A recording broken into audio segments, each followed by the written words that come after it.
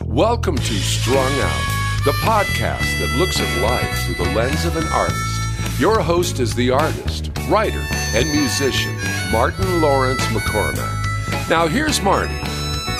Glad to have you with us on Strung Out. I have a regular guest on this program. It's Pastor Drew Jakes of St. David's Presbyterian Church in Campbellville, Ontario. Great to have you on this podcast. You sent me a while back a very interesting diagram of a scale of capitalism. So give us a little background about this. The fellow's name was Nikolai Kondratiev. I think he was an economist and an academic. And in the 30s, he figured out the fluctuations of modern economies, how capitalism works, and works successfully. Stalin didn't want to hear that and put him in a gulag in Siberia and eventually had him executed in 1938. And what Kondratiev did was he mapped out the waves of economy. Boom and bust is the short term. He was actually poetic insofar as each wave has four aspects to it: spring, summer, winter, and fall. So it's a cycle, not unlike the cycles of the planet of the Earth. And the first wave ran from, in his mind, ran from about 1780 to 1830 with the steam engine. The technology of the steam engine, which really started things going. And then as the steam engine thing grew, the second wave runs from 1830 to 1880, which is railways and steel. And there was a fellow, I think his name was J.P. Morgan. And it was railways and steel that got that 1% going. Hi, Annie. Hi. And there was a long depression between 1873 and 1879. So 1873, that's 8 years after the end of the Civil War. Major depression because the war just collapsed everybody's. And then the third wave starts about 1880. And I could argue that a lot of it started in Buffalo and Niagara Falls. Buffalo was the first electrified city, okay? So the next wave, electrification and chemicals, right? So you got Thomas Edison and petrochemical development. And that wave ran from about 1880 to 1930, the Great Depression.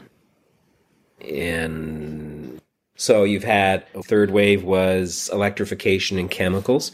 And then the fourth wave, according to Kondratiev, runs from 1930 to 1970, roughly. Again, it's that 50-year, 40-year period. The third wave was chemicals, like the development of chemicals and all things. The next one was petrochemicals and the automobile, right? Drove that wave that came to an end pretty much sometime between 1974 and 1980 with the oil crisis. So he was obviously looking ahead into the future with this model. And I don't know if he used the terms, but he was predicting waves and that things would come and go. I don't know that he was the guy who applied petrochemicals to the fourth wave, talking about this is how it's going to flow. And then the fifth wave runs from 1970 to 2010, roughly, which is the dawn of the internet. I don't know if you remember Alvin Toffler wrote a book, The Third Wave, and that whole book was about the internet that's coming, and it's going to change your life, and you better get ready for it. But here we are, we're plunging into the metaverse. Are you going to have the first church on the metaverse? I would probably make some money. The metaverse just horrifies me. Who's the guy who's heading that? Who's the Facebook guy? Zuckerberg. You ever looked at that guy? Oh, yeah. There's something wrong with that fellow. Yeah. I can't put my finger on it. The notion that you're going to put on glasses and you're going to wander around. Do you remember Star Trek, the Borg? Oh, yeah. That's the Borg. right? And there will never... The problem with that is when you got everybody in glasses and running around in virtual reality, nobody's paying attention to what's going on in the real world. And so Right. the Rebel Alliance today is to keep your eyes open and connect with other people. I think it was Isaac Asimov wrote a book, a science fiction book back in the 60s.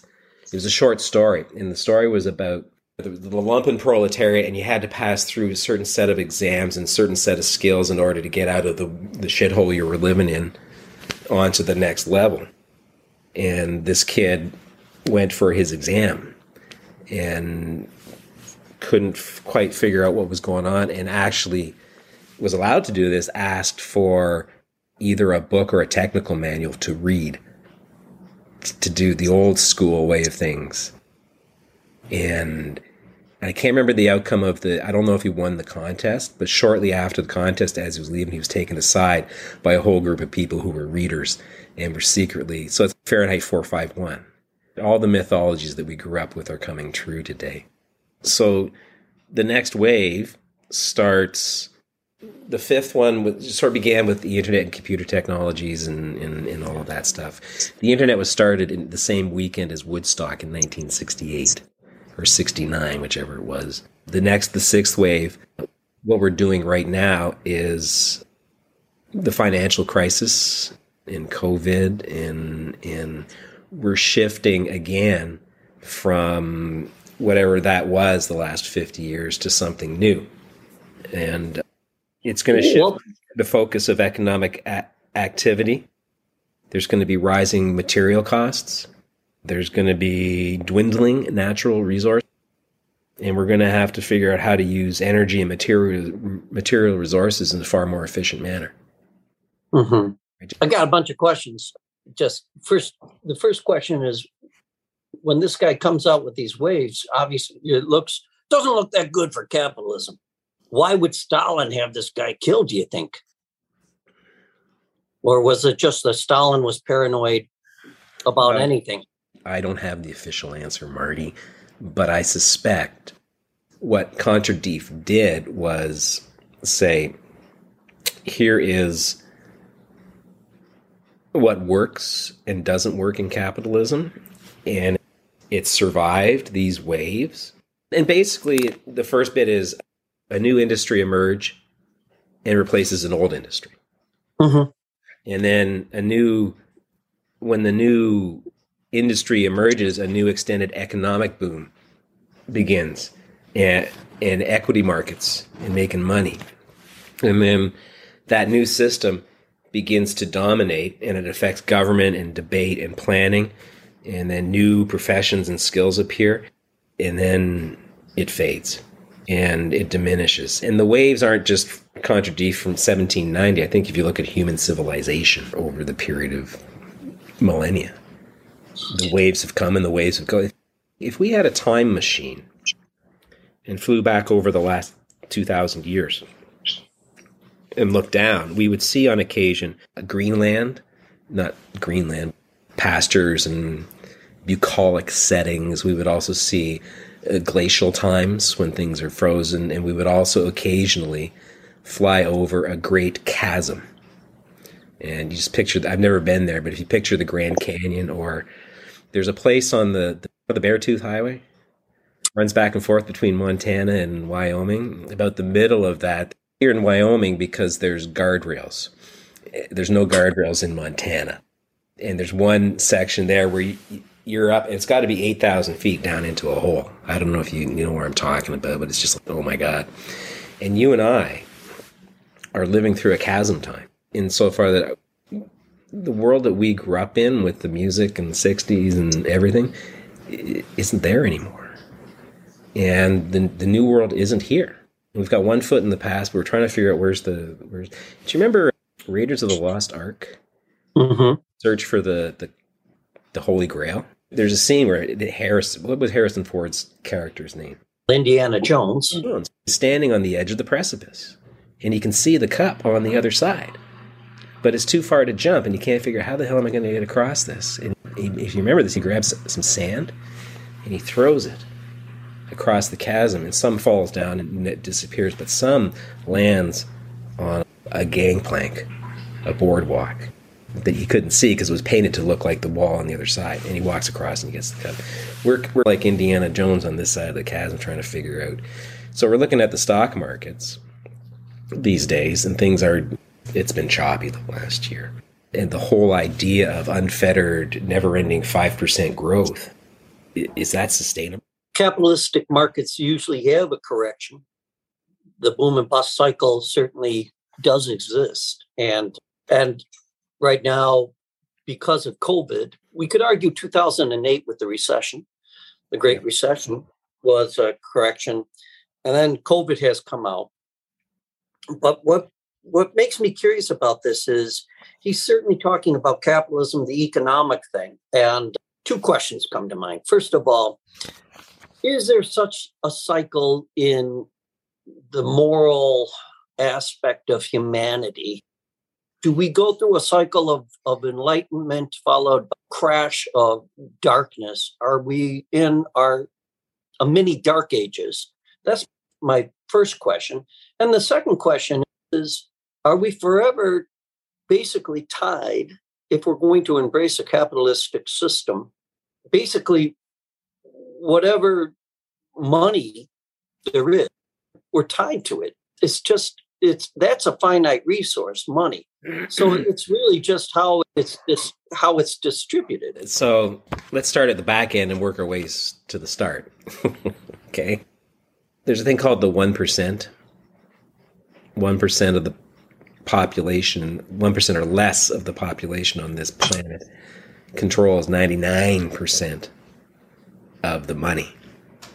And that 1% flex their financial muscles by popping themselves into space for 30 seconds. We have a Canadian astronaut up here, Roberta Bondar. She was, I think, the first Canadian female astronaut. And they were asking her about this. She said, I can't, it's the stupidity of spending all this money to go into space for 30 seconds and spending your 30 seconds looking at Smarties float around inside the capsule rather than looking out the window at the plane. And those rocket launches could feed all the starving kids on the face of the earth for a year. And there's an inequity. And as soon as, if I start talking about, what's the word I'm looking, monetary distribution, I get stamped with a socialist communist. But there are ways around that, correct? If we were to embrace the idea of a living wage, perhaps, as an experiment. But ultimately, what I hear from Contradiv and what I hear you saying is that we're trapped in a cycle. Now, we can try to adjust that cycle, but there's really no escaping if we're going to continue to embrace a capitalist, economically driven, everything's driven by money. And it's taken over. And it controls people's thinking. And we've lost sight of a few things. I'm just trying to formulate this correctly. It boils down to this. Consumer is get as many chips in your mouth as you can and to hell with everybody else. And when COVID, the joke in Canada was when COVID hit, all the major stores, Costco, whoever, ran out of toilet paper. Everybody ran and bought toilet paper. Okay, there's a mindset there, and there's something there that's a little piece of the puzzle, and we're going to have to examine it someday. But when crisis hits, there's this notion, well, we're all going to get along and be polite and share and take care of each other. No. Every man for himself. And as much as the system cycles, there's a need to reset all of our humanity and realize that we're here for a limited time. We're young enough to not think you're going to die. Oh, no. I think that COVID has changed that dynamic. I don't think it has. Expound on that. I'm curious. Why? Yeah, you hear people, I just want everything to get back to normal. Well, we're not going back to normal the way. Just look at the inflation rate. Look at the shortage of materials. Look at I bought the first year of COVID, I had a Kia Soul. And I was spending, because gas was really cheap during the first half of the pandemic. And I was spending like $40 to fill the tank. And that would last me a couple of weeks. And then last spring, it crossed $75 a tank. And I thought, okay, this is... And so I went and I found a 2020 Nero, which is a hybrid, and I run 3.9 to 4.2 per 100. And it had been sitting on the dealer lot for a year and a half because they brought it in just before COVID hit, and then it didn't sell. It sat, and they couldn't sell it as new. They couldn't sell it as a demo. They had to sell it as used, which saved me a pile of taxes. And I've put 20,000 kilometers, and I've had 5 letters from 4 Kia dealerships offering me cash for what I paid for it. Yeah. Shortage. And so there's that notion that you change your car every year or every couple of years. It's not going to happen. Let's take a little break, and we're talking about the cyclical nature of the economy and it affects us emotionally, morally, the crossroads of all these cycles. You're on Strung Out. Go to martinmccormack.com and sign up for our newsletter. You'll get the latest blog from Marty, information about upcoming podcasts, and what's happening in the gallery. That's martinmccormack.com.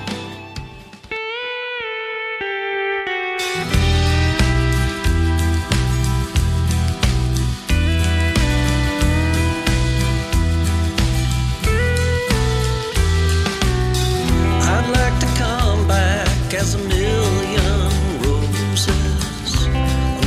roses in the spring. In the gardens you'll find me blooming, a million roses in the spring. To make right a life of sorrow, make right a life of pain, bring some joy for tomorrow, a bit of sunshine after the rain. A million roses, a million roses. I'd like to come back as a million stars in the sky. On a quiet night you'll gaze in wonder, a million stars in the sky. To tell you it's all worth it, to tell you to go on, bring some joy to tomorrow, and know you're not alone. A million stars, a million stars.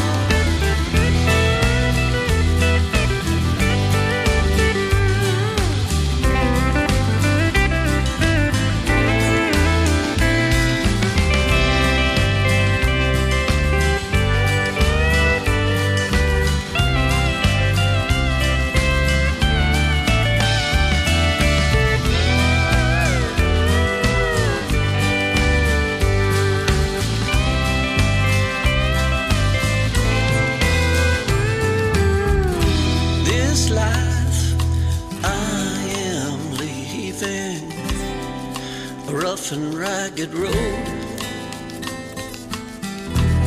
The love that was so fleeting never laid me low. I'd like to come back as a child safe and sound,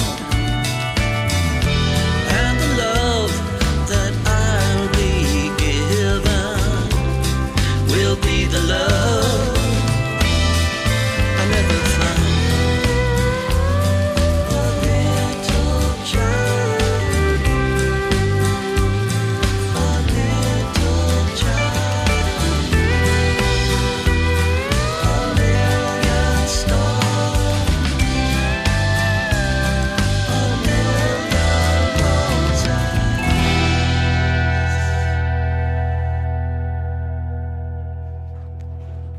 All right, we're back, and I want to pick up where we left off because we're going through a lot of stuff here. Yes, we left off talking about you were talking about, first of all, getting a good deal on a hybrid car, which congratulations. But I think that parlays into what we're discussing here. And that is that you said there's going to be no going back to this idea of normal. And the notion of normal, I think, is a fantasy that people have created for themselves. And I extrapolate on that. I take it all the way back to this whole idea that, at least in the United States, with the election of Donald Trump, there was a lot of people that were nostalgic for what was normal, what they considered normal, which was this fairy tale idea of people having safe neighborhoods, good jobs, everybody had a home, there was a chicken in every pot. That this thing that there was this kind of, I don't know if you have the Andy Griffith show up in Canada, but Mayberry, this idea that everything, and it played right along the racial lines and such. Now we've been slapped upside the head several times, not only with the pandemic, but now with inflation. And as we do this podcast, we're talking about the possibility of a limited or maybe an extended land war in Europe. There's a lot of stuff going on here. And my question to you, where does the spirit of people form in relationship to the struggle that is given with these cycles? Because we are in a bust period right now. Change is normal. Change is a part of life. Nobody likes change. Speaking of when Mayberry, I was 6 when that was on the TV, black and white, and your little brother was the remote control. Dave, change the channel. Right. And in that world, Sunday night, you had the Jackie Gleason show, followed by Ed Sullivan, followed by Bonanza. I wasn't allowed to watch Bonanza because it was too violent. I'm laughing, but I get it. Right? Yeah. And in that world, our telephones were attached to the kitchen wall, not our hips. And the broadcast media that had controlled you as to when, if you wanted to watch Batman, it was Wednesday and Thursday night, 7. It wasn't just sit down, flip on YouTube and watch it. There's stuff that is gone and gone away. But at the heart of it, and where the challenge is, our generation was really the boomers, the first generation to wholesale leave the church, the institutional church. I'm not going to let anybody tell me what to do. Fair enough. But you got a soul and you got a spirit and you got to work on it. Oh, I'll do that next Tuesday. See, the commodification of spirituality in the end killed it, the institution. And until we get to the point where we realize we are spiritual beings having a human experience, not human beings having a spiritual experience, right? We need to, and this is from a guy named Ram Dass or something. He says, in the end, we're all just walking each other home. And what's really important is you get to see the North Star. You get to figure out why the hell that thing has got 8 legs and 8 eyes. You get to have sex. You get to have fun. Oh, but I don't have a Ferrari. You have life, and your goal is to live life to its fullest, and it's not by consuming. Mm-hmm. And it's about letting go and getting light. It's not about acquiring. And the battle is between those who just want to acquire and amass and accumulate, and those who say, no, I got enough. I want to jump in here because you said something that is with the boomer generation. And we're still, as part of this generation, we still have a say in the affairs of the world. I think that idea, nobody's going to tell me what to do, is what we have heard over and over again lately within the last 8 years, but amplified to such a level that now is normal. that the idea that nobody's going to tell me what to do. So have we seen the bust of community? And in our pursuit for money, a capitalistic society, are we further ruining community when we come up with ideas like the metaverse? The idea that, hey, you can go to a concert wherever you want to, wherever in the world, but you're really not there. But you are. But nobody's going to tell you what you have to do. There are no rules in the metaverse. There's no rules now, right now. That's what people are going after, is this idea that you're not going to tell me what to do. Society can't tell me what to do. The government can't tell me what to do. Who can tell people what to do anymore? Where is the moral authority? It has to begin in you, and I would argue that there are rules in the metaverse. When the grid goes down and your goggles go black, there's a rule that you're going to abide by. And I think with all the electronic stuff and all of that you're talking about, remember the blackout in the early 2000s, Eastern North America? Right. The grid goes down, there's going to be a lot of unhappy people running around because they don't know what to do with themselves. Because even though you can't tell me what to do, you're playing by certain rules. And those certain rules are you have something in your bank account, you have a debit card, you have a tank full of gas, and all the assumptions can be taken away in a heart blink. And you got a problem. And just what's important, so where I'm getting with this is the future. It's not the widget that's going to be important, or the washing machine, or this whatever. The most important thing that's always been the most important thing is the human capital. It's people. And I hate the term human resources because it's actually a very underhanded and undermining term. It's the resources bit is, I had to work part-time at Home Depot selling paint. I loved selling paint and talking with people. I didn't care for the organization because in that organization, what resources means is we'll give you the job. You'll do what we want you, ask you to do. And if you don't like it, you can go, and there's 700 people lined up behind you. So we have to recapture the human. Okay. The interaction and the eyeball to eyeball and the laughter. You drive around the world today, do you see many smiling faces? And there's a lot of anger out there. And so first and foremost, it's a need to value human beings. And it's going to be more about meeting the needs of the people, right? If somebody, the story's like my mom's sick and I got to leave work. Well, you can't leave work. You don't have any holidays. Versus, yeah, okay, that's fine. Go. You have to take care of whoever. So we need to figure out how to build a vision and a way of living that motivates people over profit for shareholders. I want you to hold that thought because we're going to follow it up on the backside of our final segment of the podcast. You're on Strung Out.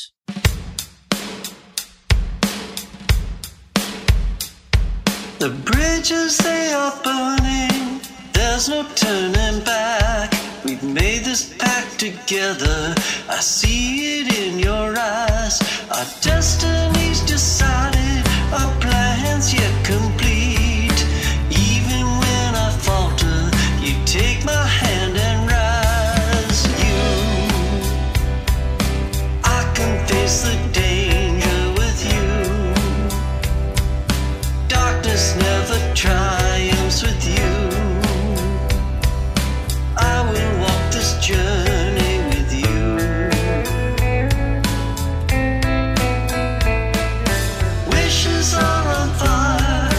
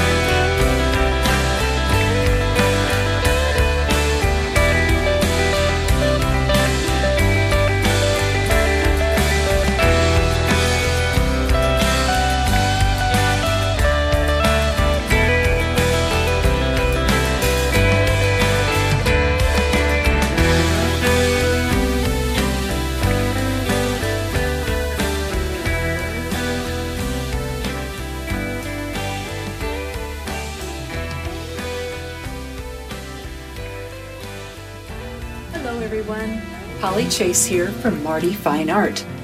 Have you visited Marty's website lately? I encourage you to check it out.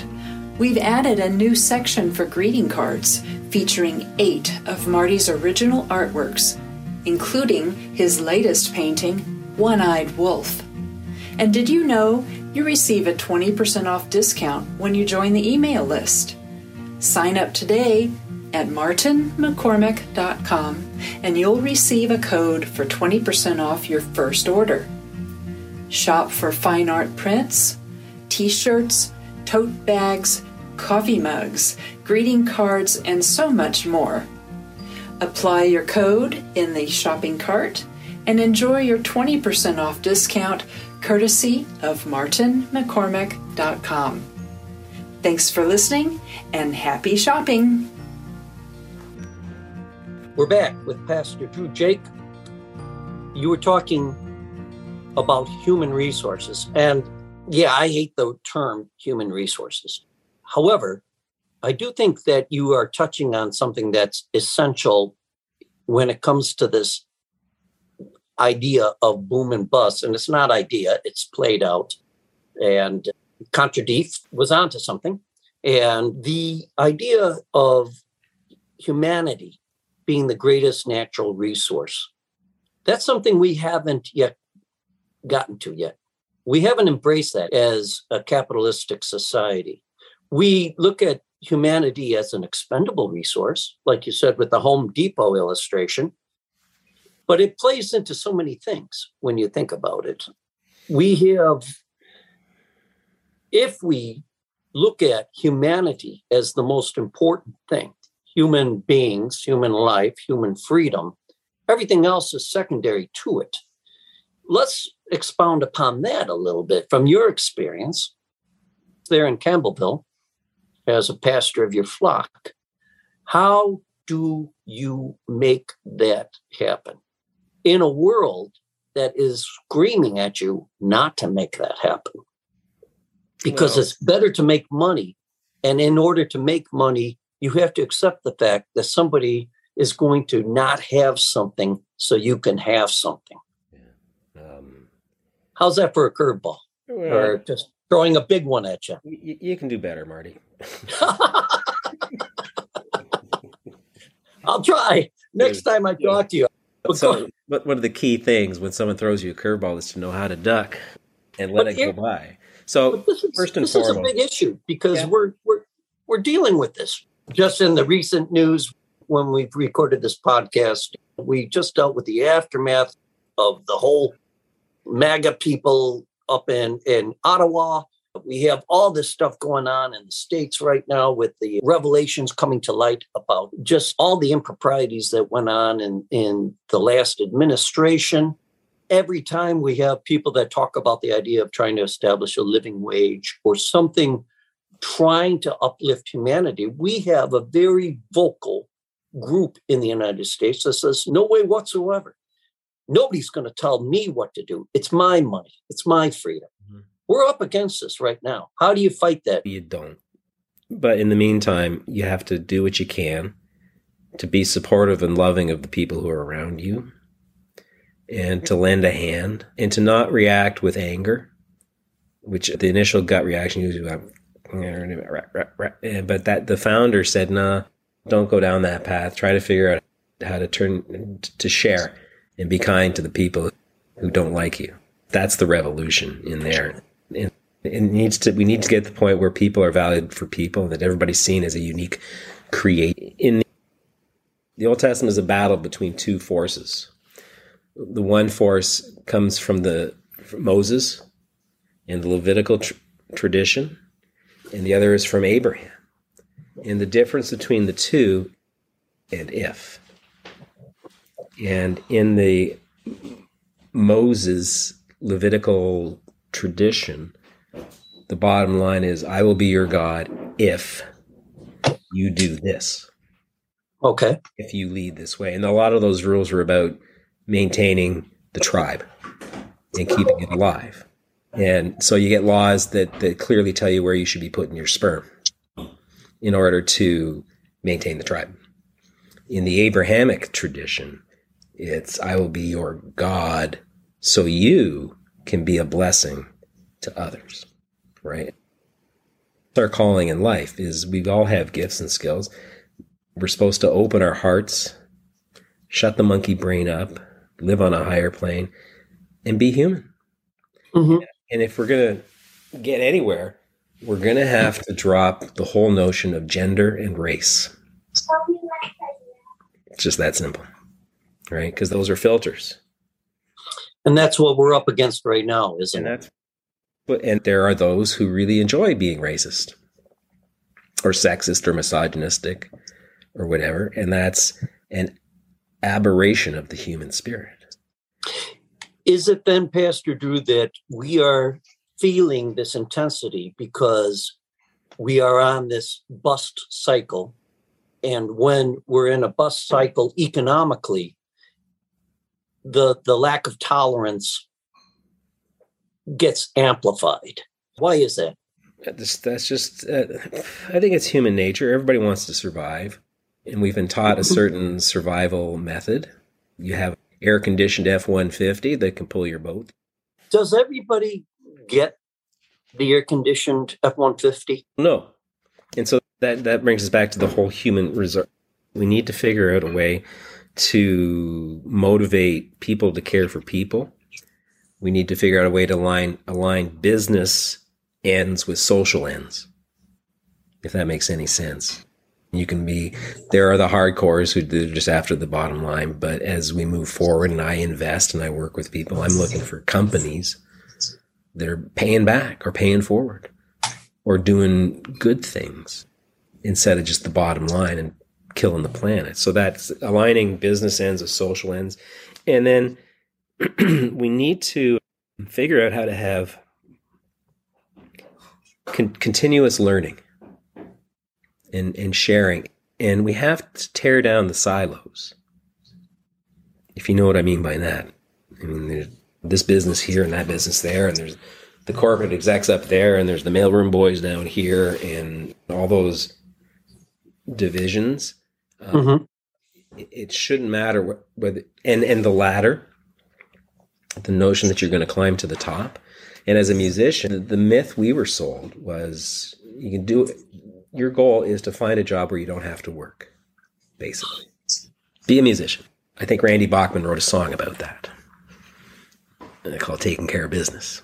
And the truth is, and this is from a buddy of mine, somebody once said, "Oh, I see you're a musician."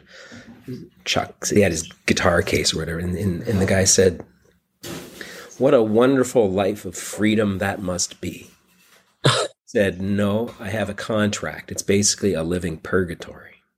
Yeah. Right. And the idea that you're going to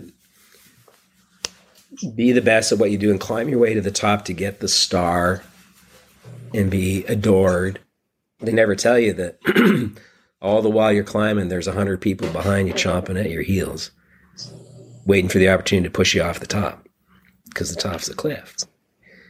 And so we need to figure out how to align so that when people run businesses and do things, they're also thinking about their impact on the planet, and they're also thinking about how can I help other people. And then the tearing down of silos, the things that the tools that cause us to differentiate from people, that's got to go away. You know, I don't care what color you are. I don't care if you're male or female. Be nice. And if you need a hand, I'll give you a hand. And if you're sad, I'll cry with you. And if you're happy, I'll laugh with you. I want to have you wrap this all up with a nice little bow, if possible. And it's with this question. Do you think then, when we come out of this cycle, which inevitably we will, one way or the other, do you think we're on the verge of new enlightenment in regards to humanity? Or do you think we're going to continue along the same path? What sayest thou in your wisdom? You made Lisa laugh. You want to get in on this? No, that's okay. You sure? People don't change without hurt. People don't change without crisis. The COVID pandemic is fading, but there hasn't been enough change that I see. Everybody's pushing just to go back to normal. I want to party. I want to go to the Jays game. I think climate change is real. California is burning up. It's not the vegetable garden of America anymore. Food prices are going to go up, and everybody's going to have to do some real soul searching about how they live. And there will be many things that will force people to give things up. We're in a position, Lisa and I, we're priced out of home ownership. We're okay with that, and we figured out a way to cope, but buying a house here is just no longer in the works whatsoever. And we're lucky in that we got a roof over our head, a place we like. It's a little small, but we're safe, and we can afford to put food on the table. We can travel if we want to, but gas hit $1.69 a liter. So take $1.50 times 4. What's that? That's $6 a gallon. Yeah, we're not that far behind you. On the one hand, those are the discouragements, but on the other hand, the encouragers are there are good people, and there are people you can work with, and there are people who need your help. And if you focus on that, rather than getting to the top of the heap or having the biggest bank account or whatever, what's your priority? And everybody's going to have to make that decision, and there will be those who won't. They're failing to recognize the truth. We're all just walking each other home, and there's going to come a time when each of us is off planet. So make your time on the planet. Let's leave it at that, Pastor Drew Jake. Always great talking to you, Pastor Drew, and your insights are just fantastic. I want to thank you all for listening to Strung Out, and we'll talk to you next time. Thank you for listening. For more information about this show or a transcript, visit martinmccormack.com. While there, sign up for our newsletter. See you next time on Strung Out.